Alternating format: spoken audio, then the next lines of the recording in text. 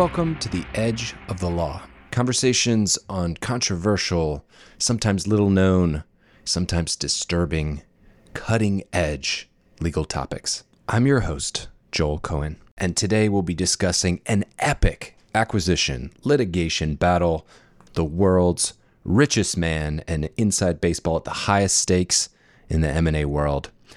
Yes, we're talking about Elon Musk and Twitter, and you, I think, will love our guest. He's a law professor at Columbia Law School. He also has a PhD in economics from Stanford.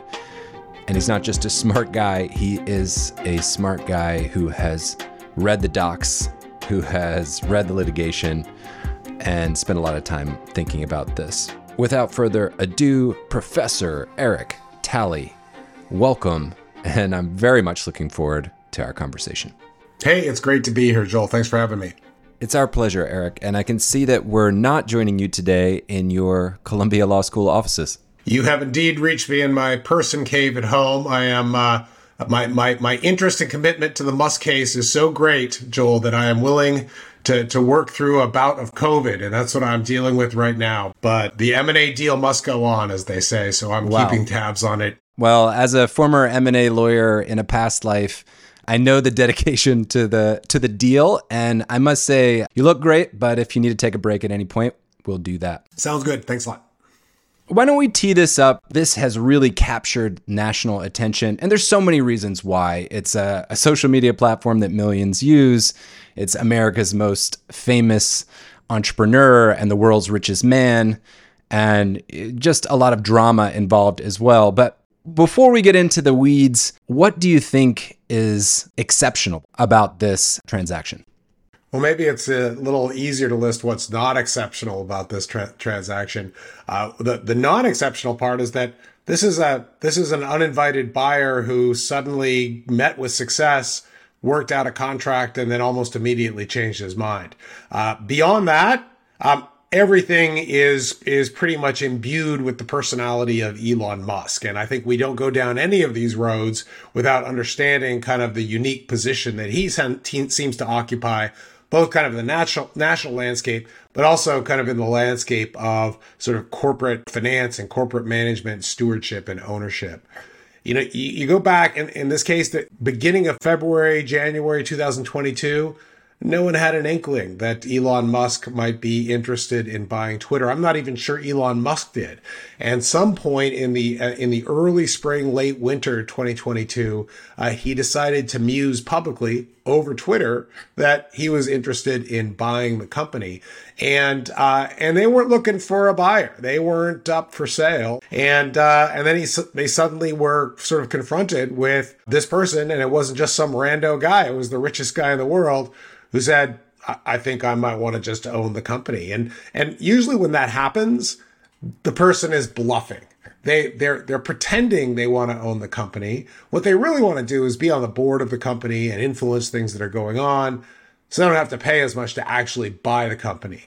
With Musk, it was always kind of unclear because, you know, it wasn't clear whether that threat was empty or not. But if you'll recall, in early March and actually going into April, Musk was poised to become a member of the board of Twitter. At this point, he had announced he had taken a significant ownership in the company, but for many, and I'm curious your thoughts, did you think that was as far as it was going to go? I think people thought, at least for the moment, that was as far as things were going to go.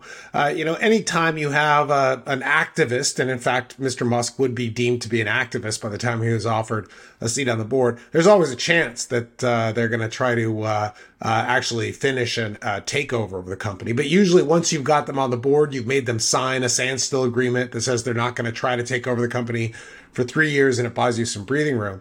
And in this case, they got up to maybe the 5-yard line. He was about to go on the board, was probably confronted with some of this standstill agreement language, and then backed out, basically having convinced themselves and maybe having been convinced by some of those around him that maybe he should just buy the company. He is someone who could actually make good on a threat to do so. So in a pretty dramatic 180 that happened at the very end of March and early April, he turned himself from someone who was about to join the board to someone who was tweeting things like "Love me tender," which was a very, very veiled threat to make a so-called tender offer directly to the shareholders of Twitter to buy their shares. Maybe this is a good time to kind of lay out the basic steps again for the subset of the audience who might not have been following it. This kicked off back in early 2022? Yeah, it was in the first quarter of 2022. It's sort of a slow roil, and then things really got heated end of March and early April. And that's when the poison pill had been put up, when there were negotiations about him being on the board, when he had disclosed that he had already bought about 9% of Twitter. And once you cross the 5% threshold, you have to make that disclosure. So he was outed as a person who potentially was going to try to buy up a bunch of shares of the company on a hostile basis. And this is, if you go back in kind of the annals of history in public company governance, this is not that unusual. This is a very 1980s kind of moment, right? Where there's someone who is, possibly thinking about a takeover. Carl Icahn sort of comes to mind. You're trying to take over a company on a hostile basis. The board's trying to figure out what to do. And they're going to probably try to resist that person for one of two reasons, if not both. One, they kind of know their jobs are done if this person takes over the company. So they might have a reason to sort of try to stay in power. Somewhat less selfishly, though, if this outsider is going to buy the company and the board's going to lose their jobs, they at the very least want to be able to bargain for a really good price for that acquisition. So a lot of times boards will implement these these defensive measures, and the poison pill was the main one here, to essentially signal to the person that's bidding, Elon Musk in this case, that you're just going to have to stop dead in your tracks unless you go through us. You're going to have to bargain with us, because if you don't bargain with us and you go straight to the shareholders, you're going to be forced to eat this poison pill, and it's not going to be pleasant. I don't want to refer to a poison pill as a roadblock, because it can be prohibitive, but you're describing it serving a dual role. One, it could stop the deal dead in its tracks, or it might just be a way to bump up the purchase price. Yeah, and the best way to defend a poison pill is to say, look, we're using it for bargaining leverage to decide when and if we want to sell the company.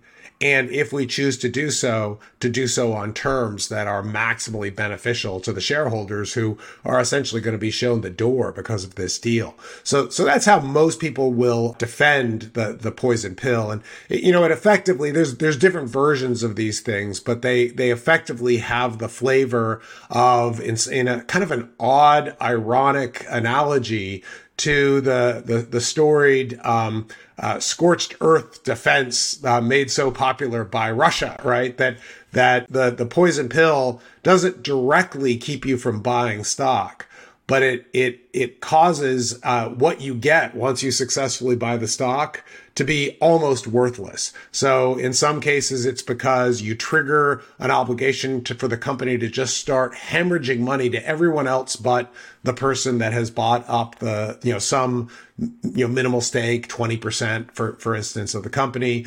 In some cases, and this one was this latter case, all the other shareholders, except for the person that's crossed this threshold, suddenly get to turn their one share into 5 or 6 shares apiece. And so suddenly, you get up to 20%. Everyone else converts themselves, 1 to 5 or 1 to 6 conversion, and it pushes you all the way back down to 4% again, and you have to start all over again. At which point they could reload the poison pill, and this game can go on and on and on until the acquirer finally gives up and sits down and bargains with the company. That's interesting.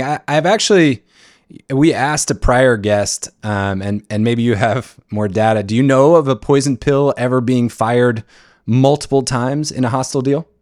No, only once. I think the only one that I'm aware of was about 15 years ago. It was a really, really low threshold. It was a 5% threshold in a case called Selectica versus Versata. And there the acquirer basically said, look, we think that the 5% poison pill isn't enforceable, so we're going to deliberately breach it. and then try to litigate in court. And in that case, they did. They busted through the top. The board then re-implemented it again after it diluted them down. That's when they sued. They didn't try to bust through it again because at that point they had standing to sue. They didn't want to have both standing and potentially really take it in the kneecaps if they lost, which they did. Fascinating. So, why don't we go a minute or two? I mean, in the grand scheme of things, I guess it's a few days before the poison pill was enacted. You mentioned Elon was offered the board seat and he got cold feet. And some people speculated that it had to do with what you described as a standstill agreement. These were obligations put on him as a board member. What were some of those obligations? So when you sign up as a board member, particularly if you have come onto the board as an activist, these companies aren't stupid, right? Even Twitter, which has been described as a dumpster fire, was well advised on this, that you need to make sure that there's an understanding that if you're bringing this person inside the war council tent, that they're not basically using all the strategies that you're talking about to lead a palace coup. So typically what will happen when someone comes onto a board from an activist position is that they're going to be required to sign a relatively demanding contract that says, not only can you not make moves to take over this company, you can't work with other people who are thinking of taking over this company. You cannot supply any other people with information. You cannot act in a way that's inconsistent with the ongoing vitality of this company as opposed to its takeover by someone else. So, and that's, usually something that is thought to be a relatively, strict and binding contract. It does tie your hands. And, I think most people sort of feel like Mr. Musk, might have at least at that point in time decided he wanted to make such foundational and wholesale changes to the company that he wouldn't have the votes to do it as a single board member. And therefore he didn't want to tie his hands and he was going to actually take a move to take over the company as a whole, and try, if he could, to defeat that poison pill. I could see how, for someone like him who's running a number of companies with near total control, the idea that, we're going to give you more power, we're going to give you a say, but that means you can't increase your ownership, you can't say bad things about the company. We're going to add these restrictions on you and your life. Yeah, that's typically the trade-off there. And realize for most people, that's totally worth it, right? Because to engineer an actual takeover of the company means you got to buy up the company. You got to buy out all the stockholders, which means you're going to either have to, rifle through your couch cushions yourselves to find that money, or you're going to have to borrow it or find enough friends to do it. The calculus changes a little bit if you're the richest man in the world who has a bunch of friends who, on the basis of a text that says ride or die, I'll just give you a bunch of money. So I think Mr. Musk, in his view, wasn't that far away from being able to just, to do the entire thing, hook, line, and sinker, so long as he could convince the board to remove that poison pill. Because if he couldn't do that, all the money in the world wouldn't keep that poison pill from just getting reloaded, and the shareholders would never, get the chance to even vote on a transaction where the board would be recommending a sale to him. Well, let's talk about how he overcame it, and I think the short answer is $40-some billion, or a significant premium over the market price. What happened back in April? Well, so when Mr. Musk finally came forward with an offer, everyone knew he was going to do it by then because he just backed off of the board. He was, only in a thinly veiled way tweeting about this, which is a little bit problematic from a securities law perspective.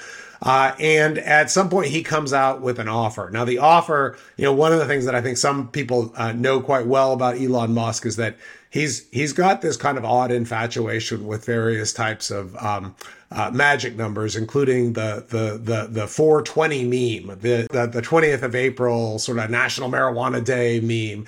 And so he made a bid of 5420 to buy the company. That was not a terrible offer. It did offer a relatively good premium over where Twitter had been trading before he got interested in the company.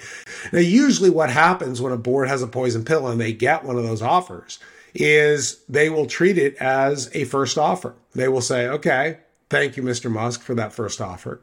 In his offer, for a variety of reasons, possibly because he was super interested in making sure that 420 stayed in his offer, he basically said, "This is my last and final offer. I am not gonna go any higher. You cannot get me to go any higher.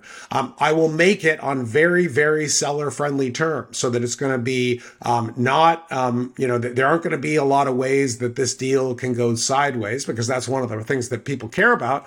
If they're selling a company and then suddenly, oh, gee, the deal is off after you're 2 or 3 months into the process." So he, in a fairly public way, both through a letter and through tweets, say, "This is a great offer. I've done it in a way that has not only a good price, but doesn't give me a lot of escape hatches. I'm going to waive the type of pre-bid investigation that a lot of people do, called the due diligence process, and I'm just going to give you this offer, kind of on the basis of what I already think I know about the company." Well, I want to talk about the favorable terms, because this is going to be so relevant in our conversation, particularly his decision on the diligence process. What exactly was what he waived? He decided he was willing to forego any diligence, or he was willing to accept a very restricted diligence? Yeah, so there are essentially 2 points of time in one of these deals in which you have the opportunity to do investigation of the company, to kick the tires, to look under the hood, to kind of get a sense of what is it that I'm buying. One is before the bid takes place, right? That there's often a process in a so-called friendly or negotiated deal in which the parties are actually going back and forth for quite some time ahead of the transaction, trying to satisfy the buyer as to some of the biggest issues that are associated with the deal. Now, they may not make it to the finish line, right? It's not a perfect world. You don't necessarily learn everything. But a lot of that, if you do it before you try to price the deal, before you try to specify what the deal is going to look like, can be very helpful to the buyer. It's also, it's also a little time consuming and a little bit costly. So he was basically saying, look, I'm not going to drag you through any of that process. I am not going to put you at all in any position where you're having to open up the kimono to people that I'm sending over. You can just negotiate this right now. You mentioned this time period between signing and closing. Again, M&A lawyers don't need an explanation, but for those who are watching who don't, these are 2 major steps, and they don't necessarily occur simultaneously. Maybe you can walk through like a quick overview. What is signing? Why is signing separate from closing? And what happens between? Yeah, so in some M&A deals, signing and closing happens on the same day, and you can accomplish them simultaneously. And those are relatively clean deals, but they typically don't involve companies that are publicly traded companies that potentially have regulatory burdens associated with them. So in a case that involves a public company, already an acquisition is going to require a vote of the selling company's shareholders. In order to have that vote, you've got to notice the shareholders. You have to schedule a special shareholder meetings. You may have millions of shareholders scattered all over the place. You have to send them proxy materials so that they can digest what the nature of this transaction is. And then you have to convene the meeting and vote. And that's just with your shareholders. For public companies, they're also relatively large, and therefore it may be that antitrust authorities are going to really care about it. It may be that foreign direct investment authorities, right, sort of national security concerns may come into play, because this is, effectively the marketplace of exchange. It could be that tax authorities or other authorities are going to come into play that need to sign off on this deal after you've actually signed the contracts, but before the payment and the transfer of ownership is actually made. The period between signing and closing, as you mentioned, could be instant. It could be as far out as a number of months. And during that period, what's going on at the company level and with the acquirer? Great. So during that period of time, the company is trying to continue doing business, obviously. And not only do they want to, because, maybe this thing falls apart, though this deal, was locked up pretty tightly. But also they're going to be under an obligation. The buyer who's coming in doesn't want to get to a position where the seller has realized, hey, we've now sold the company, so let's just take up golf and forget about running this company in a reasonable way. So there were obligations that Twitter was under to keep running the company. And so best they could, they were going to continue running the company as it was just a going concern, waiting for this day of closing to take place. Now, on top of that, there were things that were actually, envisioned to be a little bit more, again, these narrow alleys of additional investigatory rights that Mr. Musk had. The main one is the right to ask for additional information from Twitter in a manner that was supposed to be related to consummating the transaction. Those were the terms that were used in the contract itself. And this would involve things like information about bots and information about what the account numbers look like and information about monetizability of your account members and so forth. And that provision was, is one of a small number of covenants that Twitter had towards Mr. Musk, in addition to just run this company in its ordinary course. But it also gave Twitter a fair amount of discretion to say, look, you're asking for something that might imperil the privacy of our user base. You're asking for something that might be sketchy on a legal grounds for us to give you until you own the company. So we're going to refuse on that. And so the informational rights that Mr. Musk had, they also had limits to them that were essentially based on Twitter's determination that it couldn't give them or couldn't give up certain types of information because of some of these other problems. When Mr. Musk, shortly after signing up this deal, got convinced that he didn't want to go through the deal anymore, those information rights were the key ones that he was effectively using. It's not the only one, right? The sort of running the business and seeking his input in running the business were another constellation of some of those avenues. But there really weren't that many other places where Mr. Musk had rights to do a whole bunch of drilling into this company to find out more information. And once you're in a position where you actually think you might want to run away from the transaction, you'd like to look for any escape hatch that you can find. And there just weren't too many escape hatch handles that he could grab onto. This was one, but it was always going to be a little bit of limited utility. You mentioned it. There's no spoilers here. Elon attempted to back out. Twitter sued. And then since then, it looks like the deal is back on. However, why don't before we get there, a couple of more basic M&A concepts I want to touch on, since I have a man who teaches the topic. This is a public company. How do you take it private? I'm sure this could be a whole 2-hour lecture, but maybe an overview. You buy a certain amount and then you can force it private. How does it work? Yeah, so there are a couple different ways you can do it. An old school way is just to try to buy 51% of the company, and then you pretty much have the majority of the shares. You can vote people onto the board and so forth. Because of poison pills, no one actually gets up to 51% anymore. They're going to be stopped dead in their tracks, as was Elon Musk. So he's sitting there at about 9.9%. So the typical way that you'll go about doing it is using one of several different types of statutory schemes in which effectively it'll come down to a shareholder vote.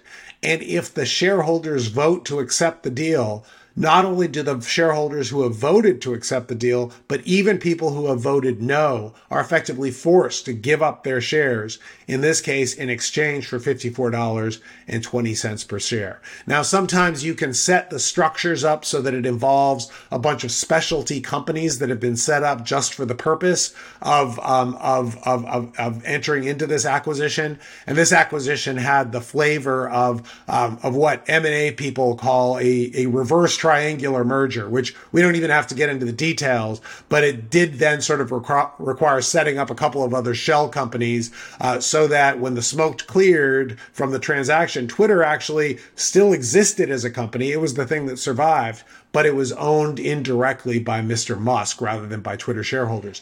So when they vote and the deal closes, they are essentially surrendering their shares. Their shares are forcibly exchanged for a right to receive $54.20 cash each. And Twitter then issues common shares to Mr. Musk as all one foul swoop of what goes on. And that's how they envisioned it here as well. So you don't have to buy up the entire company. In this case, it was only 9.9%. But you did have to convince at least another 40.2% of the shareholders to vote in favor of the transaction. And, when this deal got signed up, given where Twitter's stock had been trading, I think a lot of people thought, that's a pretty good premium. But, the board decided they were going to take that offer from Mr. Musk. It was his offer, and they were going to negotiate with him. And they came out at the end of that weekend with exactly the same price, right? They didn't get any price concessions from him. It stayed exactly that same price. And so, early on in this process, people were thinking, the board is going to get sued by Twitter shareholders because they caved in bargaining. They didn't bargain him up to 56.20 or something like that. And then, shortly after they signed up the deal, not only did Mr. Musk start to get cold feet, but the entire tech sector started to retrench. And it turned out that not only was 54.20 an okay price for Twitter, every day that passed, it was a better and better and better price for Twitter because the whole sector was hemorrhaging share value. Yeah, the entire this was essentially a deflating football, and having locked in a price that was not bad. Maybe they could have weaseled their way to a little bit more. Within days, it looked like a good price, and so weirdly, Twitter's board emerged looking like kind of the Forrest Gump like geniuses of having locked in this price that now, but by today's standards, if Elon Musk weren't in the picture, I think most people think Twitter would be trading between $20 and $25 a share. So by today's standards, that was a fantastic price. And, the rest of the market's been tanking as well. In fact, you look at these days of carnage in the stock market, often Twitter's like the one company that's like not really doing much because it's more locked in around this 54.20, just under it. Well, let's talk about the ways in a merger between signing and closing that would allow either Elon to walk away from Twitter, or in general, provisions that didn't make it into the merger agreement that could have allowed him to walk away. You mentioned a couple up top, but what are the main valves here, the main power tools? So the main power tools to walk away are effectively one of two types. One of them can be that there is something that happens that was always a little bit of a wild card that, turns out to be such surprise bad news for one side or the other that it essentially allows that side the ability to say, oh man, this is a crazy piece of news. This is so significant that it has and now I'm going to use a term of art, materially adverse effect on my, on my payoff, on what I get out of this contract. And so this contract actually did allow for certain types of material adverse effects to give one side or the other, or in some cases both, the ability to walk away from the contract. But there's a very, very long provision that defines what a material adverse effect is. And it basically has it's almost like a piece of Swiss cheese. It specifies a very general set of things that might be a material adverse effect, which basically have to do with sudden bad news about Twitter's, business, operational, health and so forth. But then it had a laundry list of exceptions, things that you could not point to, notwithstanding the fact that the business and operational condition and financial condition had deteriorated. You couldn't cite to certain types of deterioration if they were the cause of this laundry list of things, these carve-outs. One of them was general market conditions. couldn't cite to it. It was a carve out. So just because the whole market was tanking and Twitter therefore was probably tanking didn't mean that, in this case, the buyer could walk away. You couldn't walk away in the case of war, right? There was actually a provision that said, regional conflict or war is not a reason to be able to walk away. And as we soon found out, one of the reasons that Mr. Musk played with was trying to argue that the Russian invasion of Ukraine was what gave him the ability to walk away. This provision was so specific, in fact, that it even excluded special things that might have to do with the fact that the personality of Elon Musk was involved in this transaction. Wow. And I'll tell you, Joel, I don't know that I've ever seen a material adverse effect definition that actually names a person as one of the carve-outs. I don't think I've ever seen it. I certainly have never been named as one of the carve-outs in an MAE provision. I suspect you have never been either. Should I be so lucky? Yeah, he's just a little different, I guess. The last time I was on speaking with someone about MAEs, material adverse effects, was relating to how COVID had shifted the way some of these were being drafted. I'm sure in this, there was a carve out for the pandemic or other pandemics coming in and changing the business. Yeah, indeed there was. In fact, one of the areas that I study in M&A is the adoption of these new provisions. And one of the things that we tracked was pandemic provisions. And they picked up very, very quickly at the beginning of 2020. So here we're talking about 2022. They're sort of old hat, very accepted language of COVID provisions. And that was in here as well. So there were a lot of these exclusions or carve-outs that he wasn't going to be able to point to. And I think he knew it. And so, when you're kind of looking over one of these provisions, you're trying to figure out, okay, is there something that's caused the company's prospects to be much worse? That's not caused by the general, declining of the industry. It's not caused by war, plague, pestilence, COVID. That's not caused by the personality of Elon Musk. The list starts to get narrowed. But one of the things that, Mr. Musk sort of got onto is that he sort of reached back to certain of the representations that had been made in the transaction, in the deal, further up in the document. And these were general representations. But one of the representations that Twitter had made is that their previous securities filings with the SEC had been accurate in all material respects and did not have inaccuracies that would rise to the level of being one of these MAEs. And so when he started chasing after the bots issue, that was the door that he was trying to execute. So he was looking at the reps and warranties, and particularly the reps that brought in prior SEC filings and essentially swore by them. Yeah. And so these reps and warranties, they're often made at the very front end of a contract, of a merger contract. And a lot of them, not all of them, but a lot of them actually reappear at the very end in what's known as a bring down condition that says, look, those representations and warranties have to be true at the time of closing. And if they're not, this person can walk away.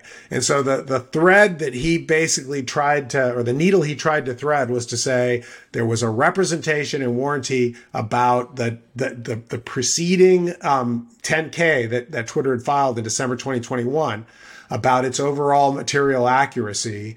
And then that was one of the representations that was brought down to closing. So if he could point that it was inaccurate and that inaccuracy was a material adverse effect, then he could walk away from the transaction. This has occupied most of the attention in the litigation thus far, and certainly in the public debate about it, about whether the number of bots at Twitter were just extravagantly different than the disclosures that Twitter had made. And that's essentially the route that he was following to try to walk away from the deal. It wasn't a crazy strategy. I mean, buyers will sort of say, hey, if you've got a rep on the accuracy of your financial statements and your disclosures and your 10K, it's fair for us to go back and scour it and see whether you were caught in an audacious and bold lie. But the problem really, and it's always been a problem kind of from day one, is that if you go back to that disclosure, the disclosure isn't about bots as a fraction of all of the users on Twitter. It's a disclosure about only a subset of the users that Twitter thinks has a profile that makes them look like they may be monetizable, like they'll click on ads and things like that. And then of that group, which is a small subset, they then did some kind of manual auditing of samples to see, what if we really drill into what these users are, do they appear to be bots or not? And so in their disclosure, they make this description saying, look, we're not claiming anything about overall users, just these monetizable daily average users. And then, we set up kind of a finger in the wind approach to try to figure out, what a representative count would be. We sampled from them. It involves some human judgment. It may not be the best sampling technique. We might be totally wrong about it. Just be advised, everyone who is reading this annual report, we tried, but we might have failed. And so It was clearly lawyered, that statement in the 10K. And whoever that lawyer was, I hope they were one of my former students, because they really did give Twitter a fair amount of bargaining leverage to say, hey, look at this thing. There's very little that's concrete. This is the disclosure that you're saying was materially false? I mean, look at it. There's not much there. Yeah, so I think most people who are looking at that particular argument, it was a little befuddling, quite frankly, because it didn't look like a very good argument, yet it was getting pretty much all the airtime, and no one could figure out exactly what was going on with that. My sense is this probably was an infatuation of Mr. Musk. In part, it was an infatuation of his all along, which is another problem for his case, right? If he's saying, hey, I should be allowed to walk away because I was adversely surprised by how many bots there are and what a big problem that Twitter has with bots, you would not figure that if you went back into February and March to try to figure out why he wanted to take over Twitter, that he would also be saying, "Oh, there's a huge bot problem, and I'm gonna solve the bot problem." He more than almost anyone else probably is not going to be surprised by discovering bots. And here, the discovery was really a discovery about this kind of heavily lawyered, mealy-mouthed disclosure. I wonder if there is an argument that, look, why not actually put it in as a rep or make the company stand behind some number, some threshold on bots, if that really is such a concern? Yeah. Now, we don't know exactly what was going into the negotiations. There are a lot of depositions. Probably some of them involved the lawyers that were negotiating the deal. But there might have been some evidence that came out in this trial, if the trial ever occurs, of Mr. Musk's lawyers saying, hey, we want you to make a rep on bots. And Twitter's lawyers saying, oh, no, we're not going to do that. You want to, basically take this, take it or leave it offer and buy the company. We're not going to festoon it with a bunch of reps that can later be pointed to as reasons to walk away. So we don't know for sure, but certainly that is not that would not be a surprising conversation for two M&A attorneys to have in trying to negotiate the terms of this deal. And it certainly didn't appear there. So he had to pursue it through this roundabout effort of a general representation about securities disclosures, and then he was stuck picking on the actual definition and disclosure that was just this heavily lawyered thing. A quick sponsor break. This podcast is brought to you by Talks on Law, a company that I'm very familiar with and think that you should be as well. Law is dense. Sometimes it can even seem that it's written in a way to be intentionally obscure.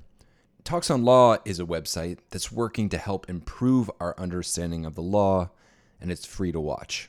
Talks on Law brings in the world's top legal experts, people like Professor Talley, and gets them to explain or answer legal questions in video format or in writing so that we can better understand the laws that govern our lives. Talks on Law is also for lawyers. If you're a lawyer, that you need continuing legal education, but you may not know about Talks on Law's CLE. It's entertaining educational interviews with the titans of law. Visit talksonlaw.com to learn more.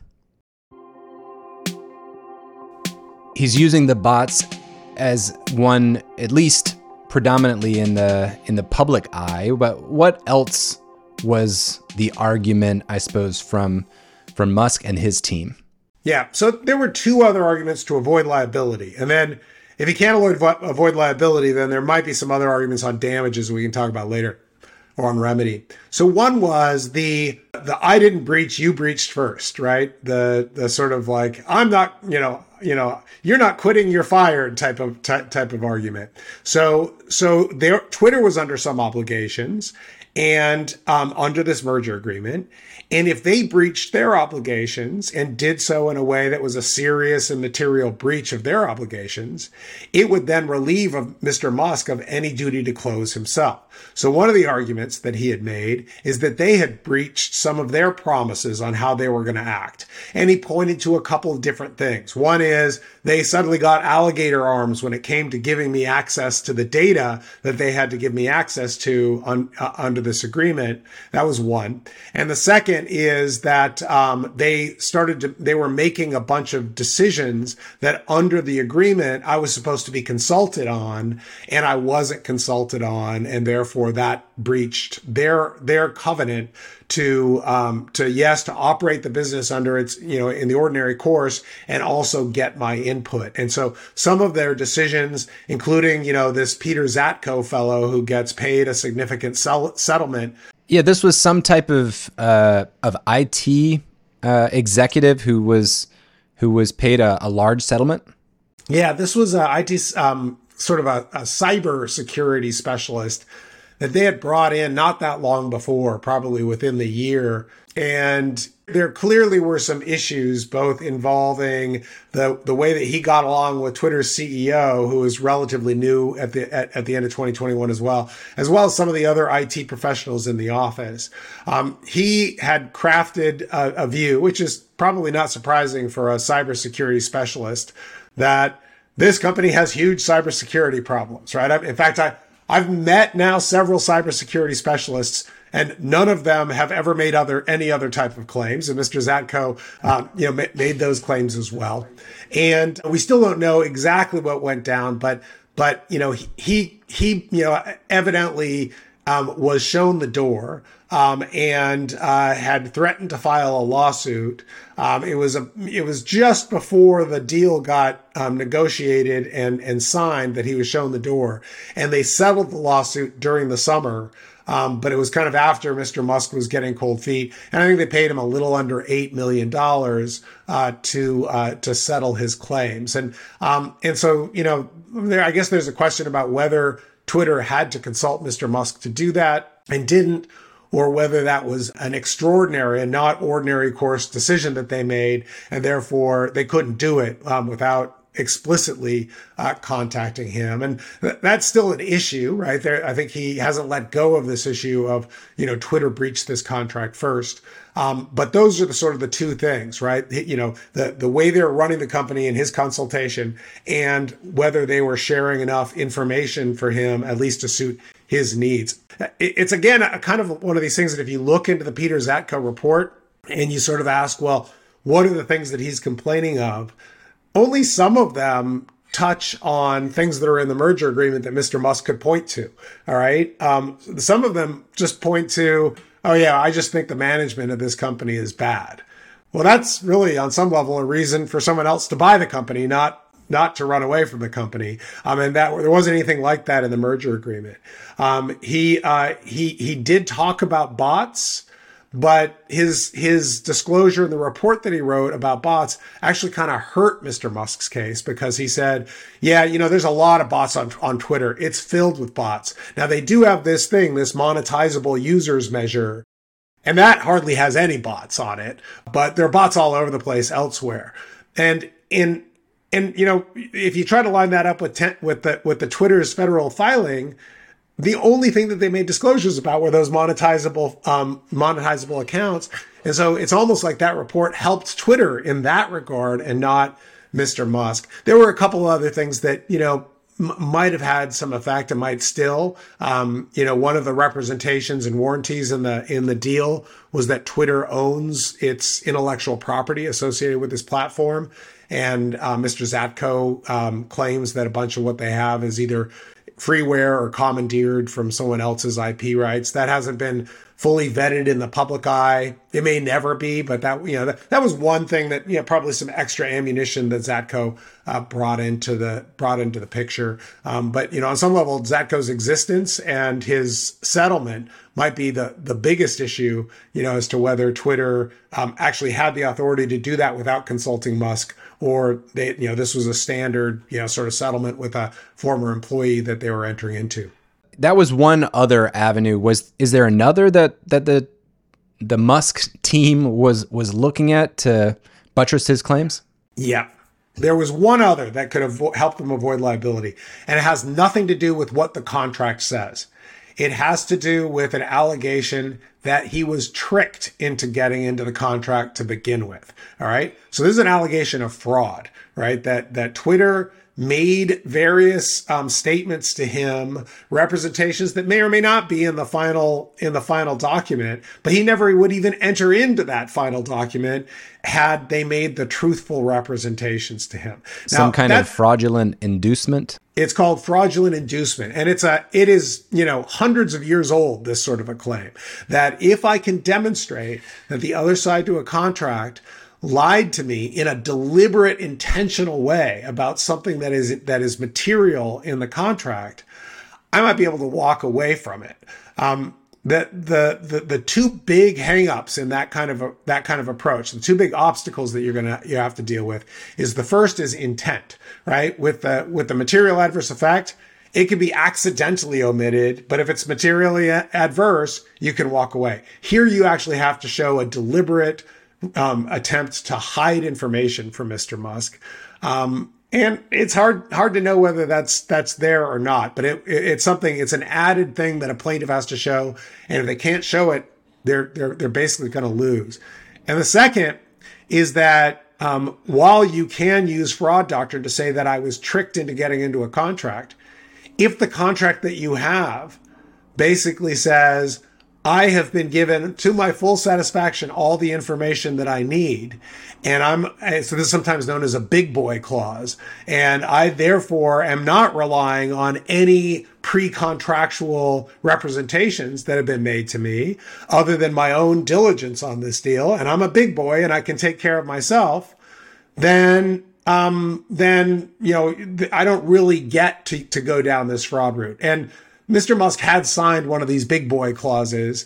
When you think about it, it's not always airtight when you sign one of these clauses, because the argument for fraud is you were tricked into the contract, which may mean you were tricked into signing the big boy clause as well. But it wasn't a good look. Let's put it that way, right? That if you had signed one of these non-reliance terms, which he did as part of the deal, it's going to also narrow his ability to make a fraud claim. So when you add all these things up, the MAE, the Twitter breached first, or I was defrauded into getting into this contract, each of them is a potential, you could shoot for this escape window, but the escape windows just seemed really small, right? If you're a fantastic shot and wind conditions are right, you might be able to make it through.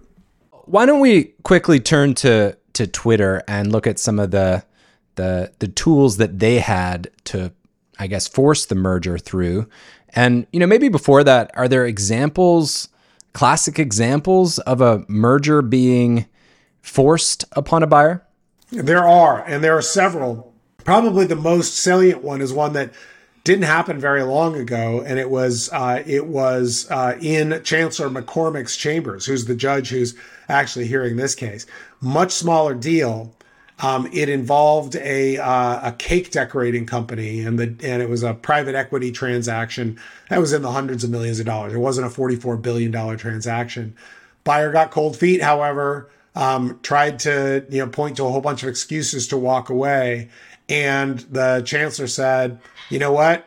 None of those work for me. I'm going to order this transaction to close." Now, that wasn't the first time it happened, but other than the lower stakes involved, that case, it's called the Decopac case, has a lot of similarities to this, not only on the facts itself, but on the judge. It was her opinion, and it never got overturned. But you can go all the way back over 20 years now. Probably one of the more famous cases is a case called IBP versus Tyson, which is a 2001 case, I think, in which a specific performance order was issued there as well. And courts in Delaware, the Delaware Court of Chancery, it's an equitable court. It has an ability to either say, okay, we're going to have money damages, or we're going to force this contract through.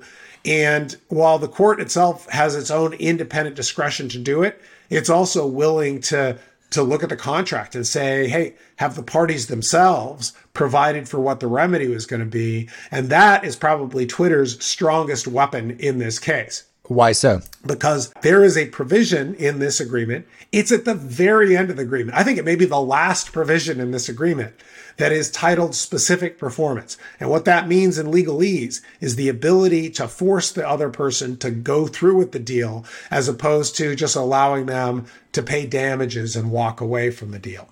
And so when Twitter filed suit against Mr. Musk, their lawsuit basically was all about specific performance. That's what they wanted from the transaction. In an early hearing, Chancellor McCormick said, gosh, you're obviously going to have to prove, the breach case, but this looks like it's a case where specific performance would probably be available. I'm not making any rulings about that, but it sure looks like it'd be one of these cases where specific performance is available.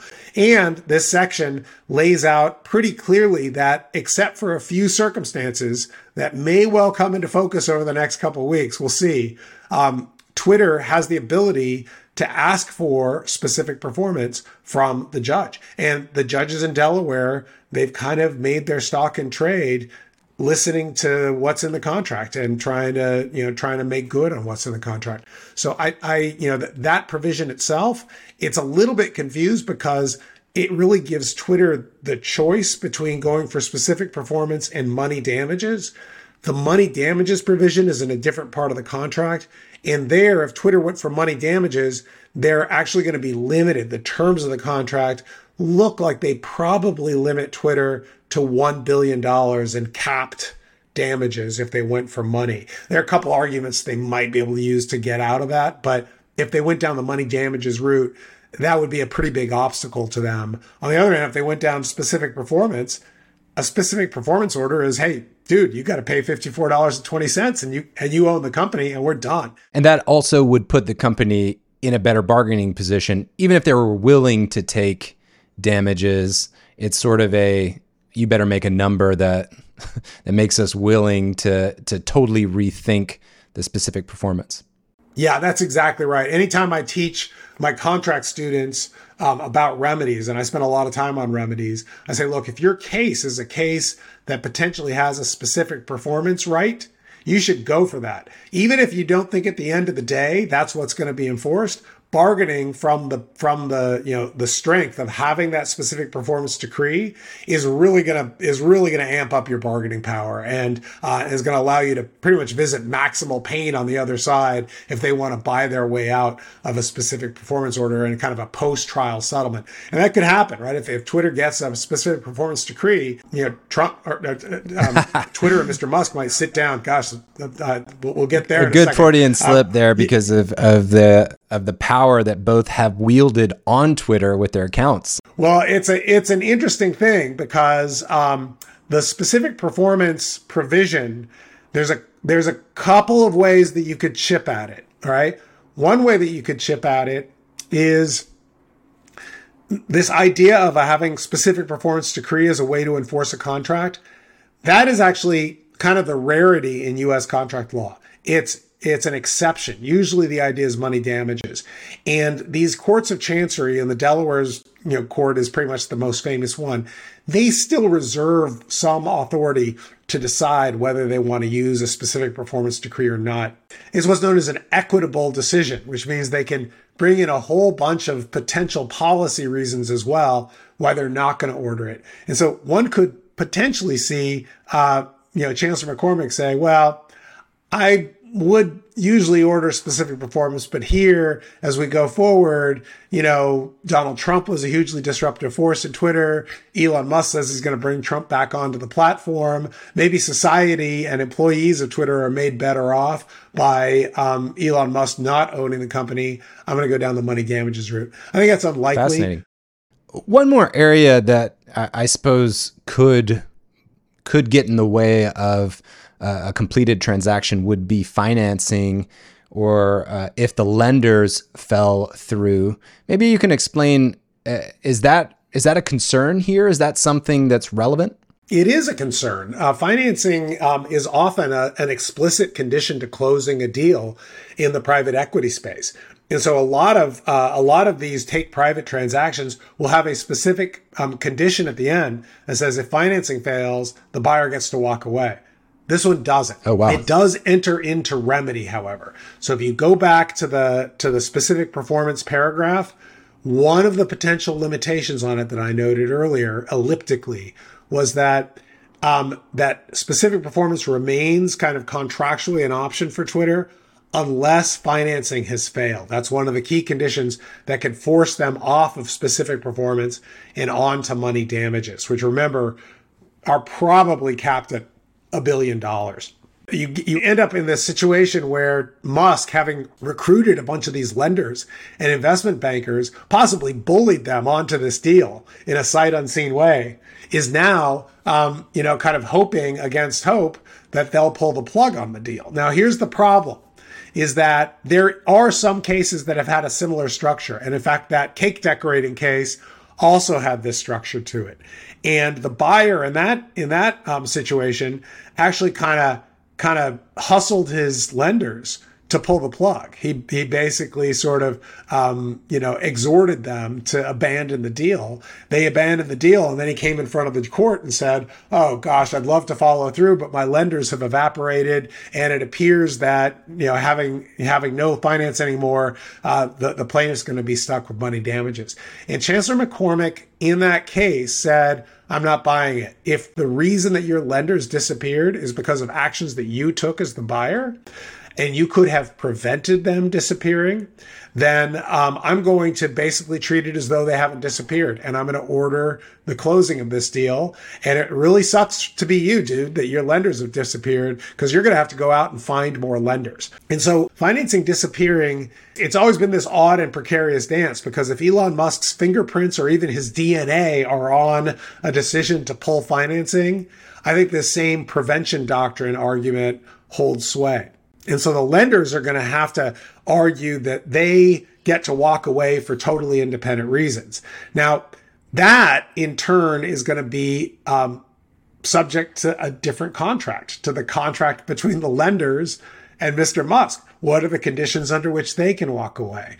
And it's pretty good practice, and they did it this case as well, is that they basically specifically tied the lender's ability to walk away from the deal to Mr. Musk's ability to walk away from the deal in the main contract.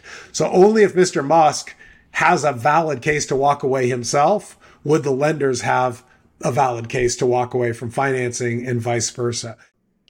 One other thing that came out in the litigation were some of his text messages. How was that brought in, and why was it public? Well, so part of the issue that involves how this case is going to go forward is really going to be to what extent does a sudden financing failure reflect the fact that the financiers, they've always been grumpy about this deal, and now they want to take off from the transaction. And a lot of those backs and forth between both the lenders and the equity investors sort of suggest that people were chirpily deciding just to throw in with Elon Musk. And this didn't seem to be the biggest consideration for them at the time. I think also, given that so much of his claims about the bots being this sudden, surprise really made it important for Twitter to be able to say, okay, well, what do we know about what you were telling other people at the time that you were trying to recruit them onto your investment team, either as equity holders or lenders? Were you basically saying, yeah, don't worry, there's no bots problem? Or were you actually saying, yeah, there's a huge bots problem, but I alone can fix it? I'm going to solve it. Yeah. Yeah. That's fascinating. And you mentioned earlier something about bullying the investors. I was reading some of the tweets where it seemed like, hey, buddy, you want to chip in on this? Sure. What do you think's the right number? I don't know, $1 billion? Yeah. End of conversation. I just I want friends like that, first of all, who would just be willing to front me $1 billion on a text message. And so, it looks like, these were some of the serious big players in either, Silicon Valley or sort of crypto finance, sort of the Larry Ellison, Sam Bankman-Fried type people who were kicking in a bunch of money. It seems pretty clear that that was kind of it was the boys club financing model that he was going with, particularly for the equity financing. So it seemed like he wanted like kind of high profile names. He was getting a lot of high profile names. They were not asking a lot of questions. Indeed, the agreement seems to be 2 or 3 lines of a set of text messages, and that was the commitment. What you were talking about was more related to the financing, the debt financing that would be more relevant. Yeah, I think that would be a little bit more relevant. And the fact of the matter is the debt financiers, suppose they came in and they had done a big projection, a net revenues projection or a valuation projection, then Twitter would want to see it. Like, how are you using, what reasoning are you using to justify going forward with this deal? And so since so many of Mr. Musk's own defenses seemed to hinge on him being unfairly surprised, it became fair game to say, well, we gotta see what you were and weren't surprised about. We need evidence about conversations that weren't privileged conversations that you were having while you were getting into this transaction. I don't think we'll ever know for sure why Elon backed away from his attempt to escape the deal, why he came back to the original offer. But your best guess, it's a combination of sort of a difficult legal claim in the first place, some financial risk, and maybe embarrassment or exposure of him, bad PR that just wouldn't make it worthwhile. Well, yeah, I think that last one you can, and sometimes it's easy to belittle that. But if you think about it, here's a guy who is able to pull in billions of dollars with sort of, hey, bro, text type messages. There aren't too many of us who could do that. I'm going to just say here to your great surprise that I'm not one of them. And so, basically these folks that are willing to, to write a 9-digit check to you, a 10-digit check to you, they're doing it because they kind of trust in the, in the bond of your friendship with them. And if that gets sort of dragged in front of a public proceeding, that can certainly do some damage to that reputational capital. So it may also have been the case that, Mr. Musk was not only not that excited about himself being personally embarrassed, but, possibly then he didn't want to embarrass his friends. Yeah. Imagine you're defending yourself. Oh, no, that wasn't me. That was crazy Larry Ellison who said that, and he's nuts. Everyone knows he's nuts. Well, that then becomes something that's on the video, right? And I'm not saying that Ellison is nuts, but that you can get into a deposition where you're, kind of backed against a corner and you start thinking about ways out. And maybe that involves throwing some of your friends under the bus, and then it's a videotape deposition and that comes out later on. And so I think that there was always going to be a little bit of unpleasantness around that. And that might be another reason to say, hey, I'm not going to go through this deposition. I'm willing to pay money. And in fact, I'm willing to just close the deal on its original terms, which he eventually announced that he was going to do, subject to some conditions. And Professor, one last question. We've been talking about the Delaware Court of Chancery, Delaware law. Is there anything that we should be thinking of that's not Delaware that's of legal concern in this matter? I think that the odds are pretty low that anything outside of Delaware are going to come and upend what's happening in Delaware. There are maybe a couple of kind of serious wild cards, so I don't want to overplay their importance. One is, to the extent that Mr. Musk was complaining about disclosures made in federal securities filings, he's a shareholder of Twitter. He, in principle, could say, there's been federal securities fraud going on here, and I want to sue to enjoin any transaction, any vote that was procured as a matter of federal securities fraud law. He hasn't tried to do it. He couldn't do it in a Delaware state court, but might try to do that in a Delaware federal court. I think the time for that has largely passed. I don't think a Delaware federal court's going to try to butt in on Chancellor McCormick's processes. The second one, which is I think also kind of an equal wild card, is, but it's conceivable, is that the U.S. government has a role to play to approve, or in some cases veto, and in some cases reverse mergers that the government views to be adverse to the national security interests of the United States.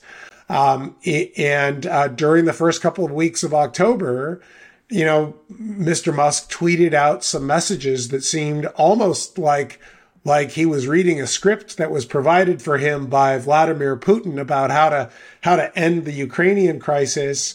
That seemed to be, a lot of the talking points of the Russians. There was some call to compromise and letting Russia keep what was formerly sovereign Ukrainian land. Right. And kind of a little over the top, saying this has been Russia since 1750 and so forth. And so there's, at least the most conspiratorial of theories might say, hey, maybe he's doing this to try to goad federal authorities into getting so nervous about this transaction that he's going to be sort of a hand puppet to Vladimir Putin after this deal closes. Wow. Trump comes back on. Putin is now given access to all the user information of what's going on Twitter, that there are serious national security issues here. Now, during the Trump administration, a Chinese purchase of the gay dating app Grindr got reversed under the theory of national security interests. Usually these kind of cases deal with, companies that like make drones or aircraft, not social media companies, but its application was expanded a bit. And so it's something called CFIUS. It's the Council for Foreign Investment in the United States, and it's all at the administration level.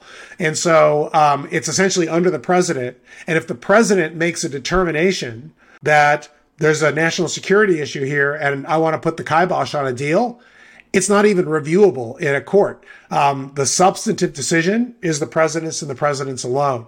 And so, I guess there's kind of this weird outside possibility. I think it's pretty remote that there's some backroom brokered political deal where Mr. Musk, says, okay, look, if you will foreclose my buying Twitter because you think I'm, a Russian agent or something, I will, I'll back off of trying to pull away Starlink access to the Ukrainian troops, and I'll play nice with all my SpaceX assets and so forth.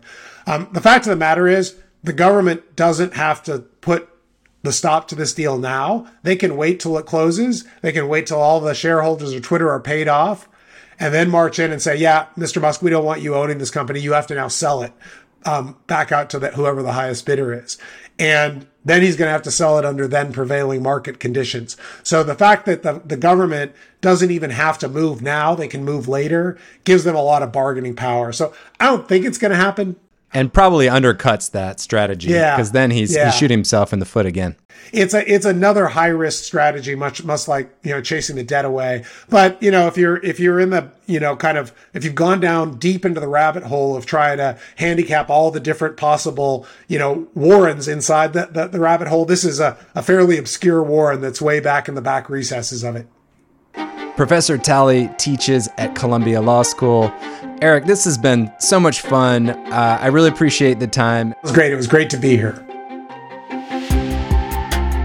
The Edge of the Law podcast is brought to you by Talks on Law, a destination for legal education.